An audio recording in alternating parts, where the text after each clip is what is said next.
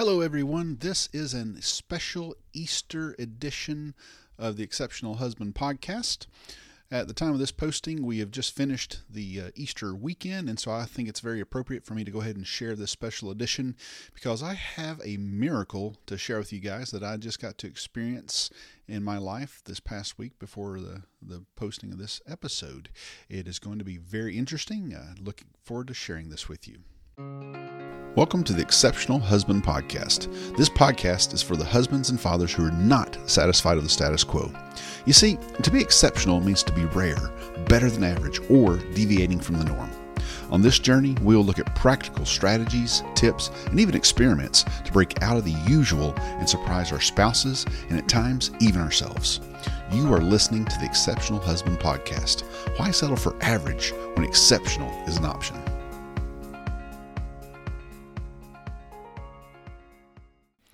Well, I hope everyone is doing exceptionally well, and this is posting right after the Easter holiday. My name is Joe Sellers. I am your host for the Exceptional Husband Podcast, and I feel like this story is very appropriate to share right after Easter because I had my own resurrection miracle, if you would.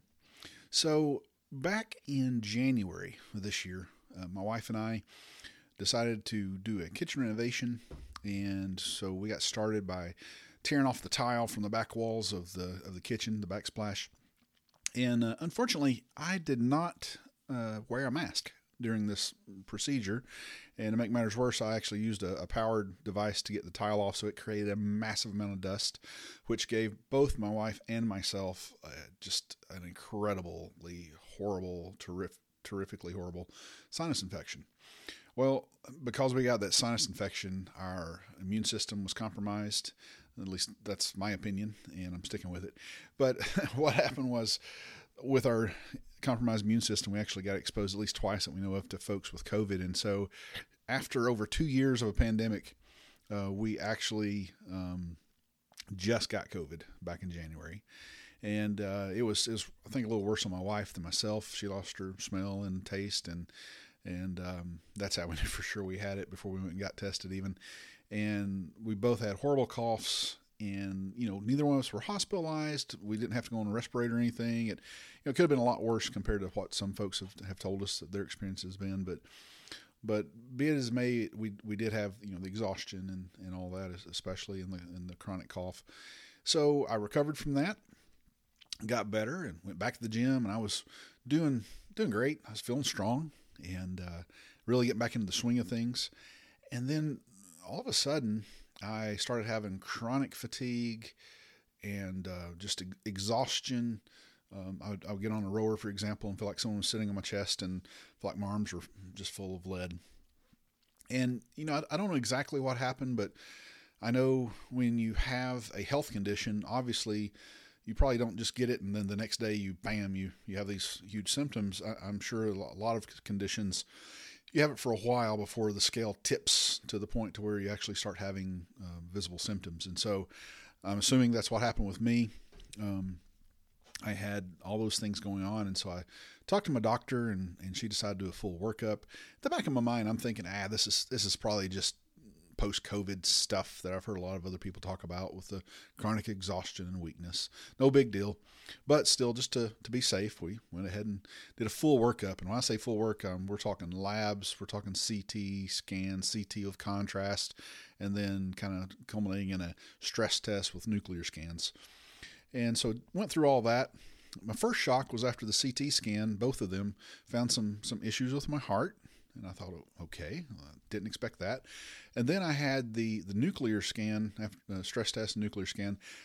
I absolutely thought, okay, I'm going to do the scan and it's going to come out clear and normal, and we'll just go, okay, just COVID stuff. Well, much to my shock, I did get a call from the nurse over at the VA to give me the news that evidently there's about 4 or 5 things wrong, or there were 4 or 5 things wrong with my heart, and likely the cause of all this, and that we need to schedule with a cardiologist. So, be it as may, with the overbooking and behind schedules of doctors, my first cardiologist appointment was not going to be for 3 weeks past that notification. So I thought, okay, no problem. Let's settle into this. And then Sunday night, the weekend before Easter, I believe it was the 10th of April, I started having worse symptoms. And that I had a pain going down my left arm, and my two fingers on my left hand were numb, so much so they were literally cold as ice, pain shooting down my leg. Felt like a 400-pound gorilla sitting on my chest, and pain kind of coming and going. Not like a strong stabbing pain, but just like a dull ache that would come and go and come and go. So I thought, okay, this probably isn't good. Some pains around on the base of my neck. I thought, okay, this is crazy. So I sent an email in that Sunday night, and very first thing Monday morning, my nurse called from the VA. She went through the telephonic triage, and which is a great system. And then at the end of that, she decided, well, according to this, you need to go to the ER within 12 to 24 hours. So that was not the way I planned on starting my week. And so I went ahead and talked to my wife. I practically had to tie her down to keep her from going with me, because I assured her I was feeling well enough to drive, and we needed to take care of our son, our 8-month-old, and we needed to take care of everything. So I just assured her, look, I can drive myself, and I'll give you time.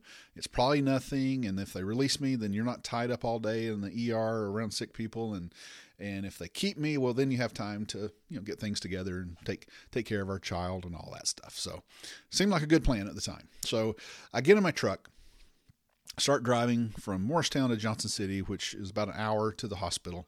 And on my way there, about halfway there actually, my symptoms started getting worse. I would reach up for my phone to tap on the GPS, and it's like I felt like I could barely raise my hand up there to do that. And that pain around the base of my neck started getting worse. And I felt fear starting to creep in a little bit. And I'm like, oh my gosh, am I going to make it to the hospital? Should I call 911? But I thought, I'm literally in the middle of nowhere. By the time an ambulance got here and drove me to the hospital, I could literally be there already. So I, did the proverbial, put the pedal to the metal, and trucked on up I-81 to Johnson City. So side note here, I don't know if you know it, I turned on my emergency blinkers, which, supposed to indicate, hey, I'm in an emergency. And I don't know if you know it or not, but that only affects about 10% at most of the people on the interstate, on the highway, because if you pull up behind someone with your emergency blinkers on and you're flashing your headlights at them to have them get out of the way and quit going slow in the fast lane, guess what? It does absolutely nothing in 90+% of the time. That's what I've heard. And I did not honk my horn, but I was getting real close to start honking my horn. So as Charlie Daniels once said, Mario Andretti would have sure been proud. So I started bobbing and weaving through the traffic and getting to Johnson City.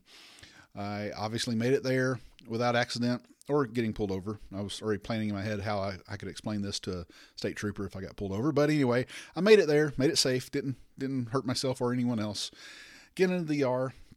Check in, literally standing at the desk trying to catch my breath just from walking in, downhill, by the way, from the parking lot to tell them what's going on. So they get me checked in. I go into triage. They take me, it takes them almost no time to say, we're admitting you. And the cardiologist wants to go ahead and perform my heart catheterization right away. So I thought, okay. So let my wife know that, hey, I am going to be admitted. So that gave her time to take care of her son and make plans on getting to Johnson City to be with me.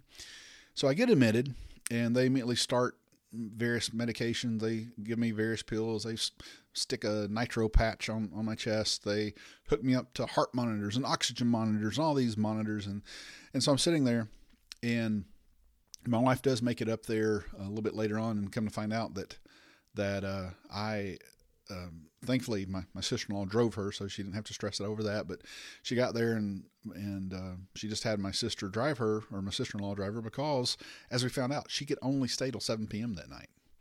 So she stopped packing her stuff and just brought me a few things and made her way up there and sat with me. And as you can imagine, we were concerned. And so she left shortly after 7 that night, and I had probably one of the worst nights of sleep that I can remember in an extremely long time. No one can sleep well in the hospital, and they were checking my blood, drawing blood almost every hour for one thing or another. Next morning, they come in there bright and early before the sun really is even up and tell me that I'm going in for heart catheterization. I barely get a text off to my wife to say, hey, they're taking me back. And so they take me back, and I'm in the waiting room, the pre-op room, pre-procedure room, and getting prepared. And then they take me into the heart cath lab, which is more or less like an OR. And I'm laying there on this table. They literally have me strapped down to the table so I don't move during the process, during the procedure. They have multiple IV needles sticking in both arms. I think I ended up with like 4 IV needles in my arms. And I'm laying there strapped down this table with a X-ray machine literally inches from my face. And after they had done all this work and all that, it was as if they just took a coffee break. I don't understand. Like, everyone left and just left me there. I could hear them talking in another room. And while they were off talking, having their coffee break or whatever it was they were doing, God and I had a serious talk. And he and I worked really hard together to keep me off the ledge, if you would, of just fear and almost near panic, because I'm laying there on this table. I'm concerned about the procedure because I found out they're going to do a left and right heart cath, which meant they were going in 2 different places in my arm. And so I'm kind of stressed about that. And I'm thinking, well, if the arm doesn't work, then I have to go through the groin, and that's more of a recovery. And I'm trying to just breathe and not think about it, not get in my head too much. And at this moment, I suddenly think, I guess I'm glad at least I have an active life insurance policy. The thought actually literally crossed my mind. And so I'm laying there, and, if you guys know me at all, I'm a big guy. And some of you have known me most of my life. You know that I am pretty, to be such a big guy, I'm pretty easygoing when it comes to stuff that makes you drowsy. Like, if it says may cause drowsiness on the label, then I can almost guarantee you it is going to knock me out. So long story short, or short story long, however how you want to look at it, the nurse came over and said, okay, Mr. Sellers, we're going to get started. And so there's this amnesia sleepy juice that they give you, amnesia-inducing sleepy juice. And I think as she told me that she was starting it, I don't know if she even finished her sentence before I drifted off to La La Land. So to this day, I have no idea how long the procedure took. I have no idea how long I laid there. But I started coming to, and I could tell the doctor was over on my right arm, and it felt almost like a grandma crocheting. He kept moving around, and like I said, I was so out of it. I'm assuming he was going back and forth in my vein with this camera and stuff, but whatever. I'm laying there, and he's finishing up the procedure. And then it was almost like a little time jump. And I don't know if I just dozed back off or what, because all of a sudden the doctor that was on my right, suddenly he was standing on my left.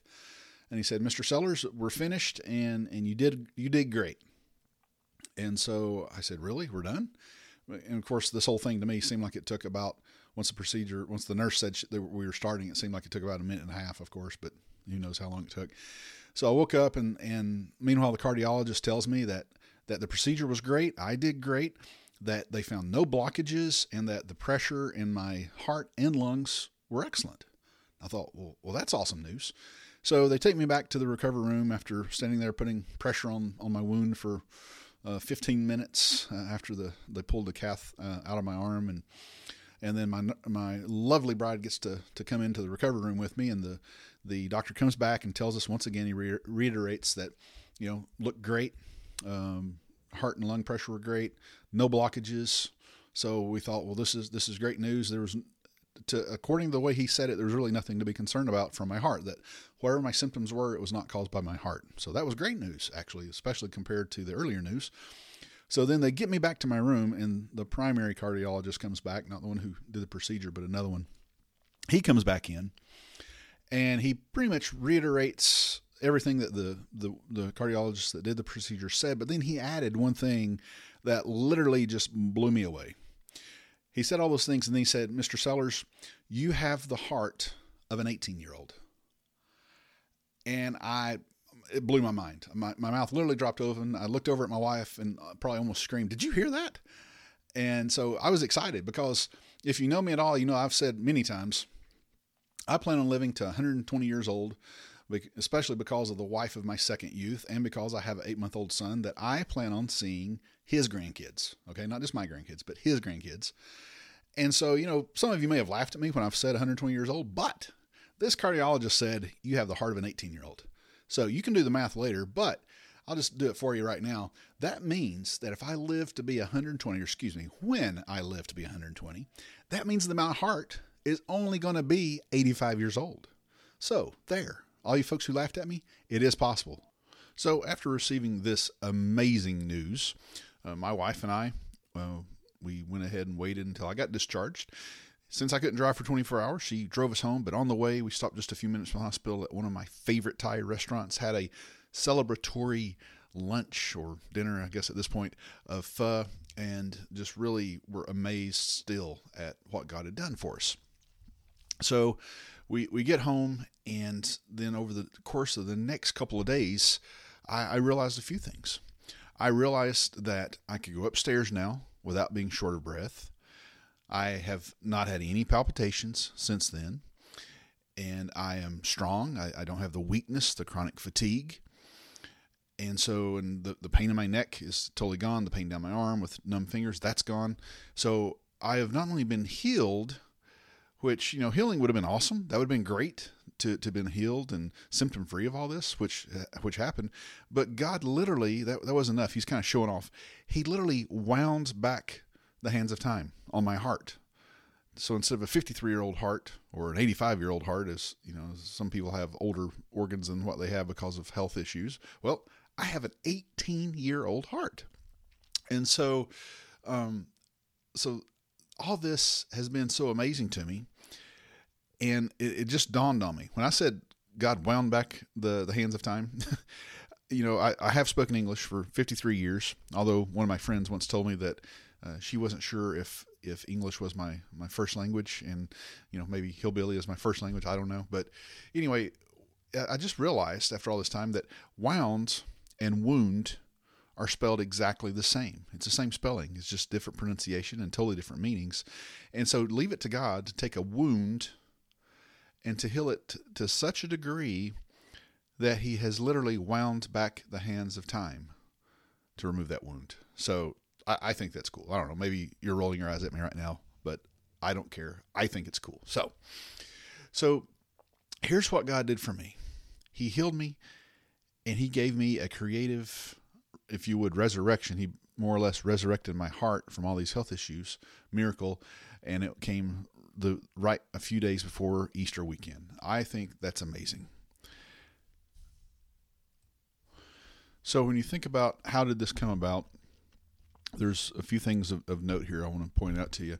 One is that we did engage our medical community. We didn't just sit back and say, no, I'm not going to do anything, but we engaged the medical community. They did their part in the checks and the scans and the probes and all that.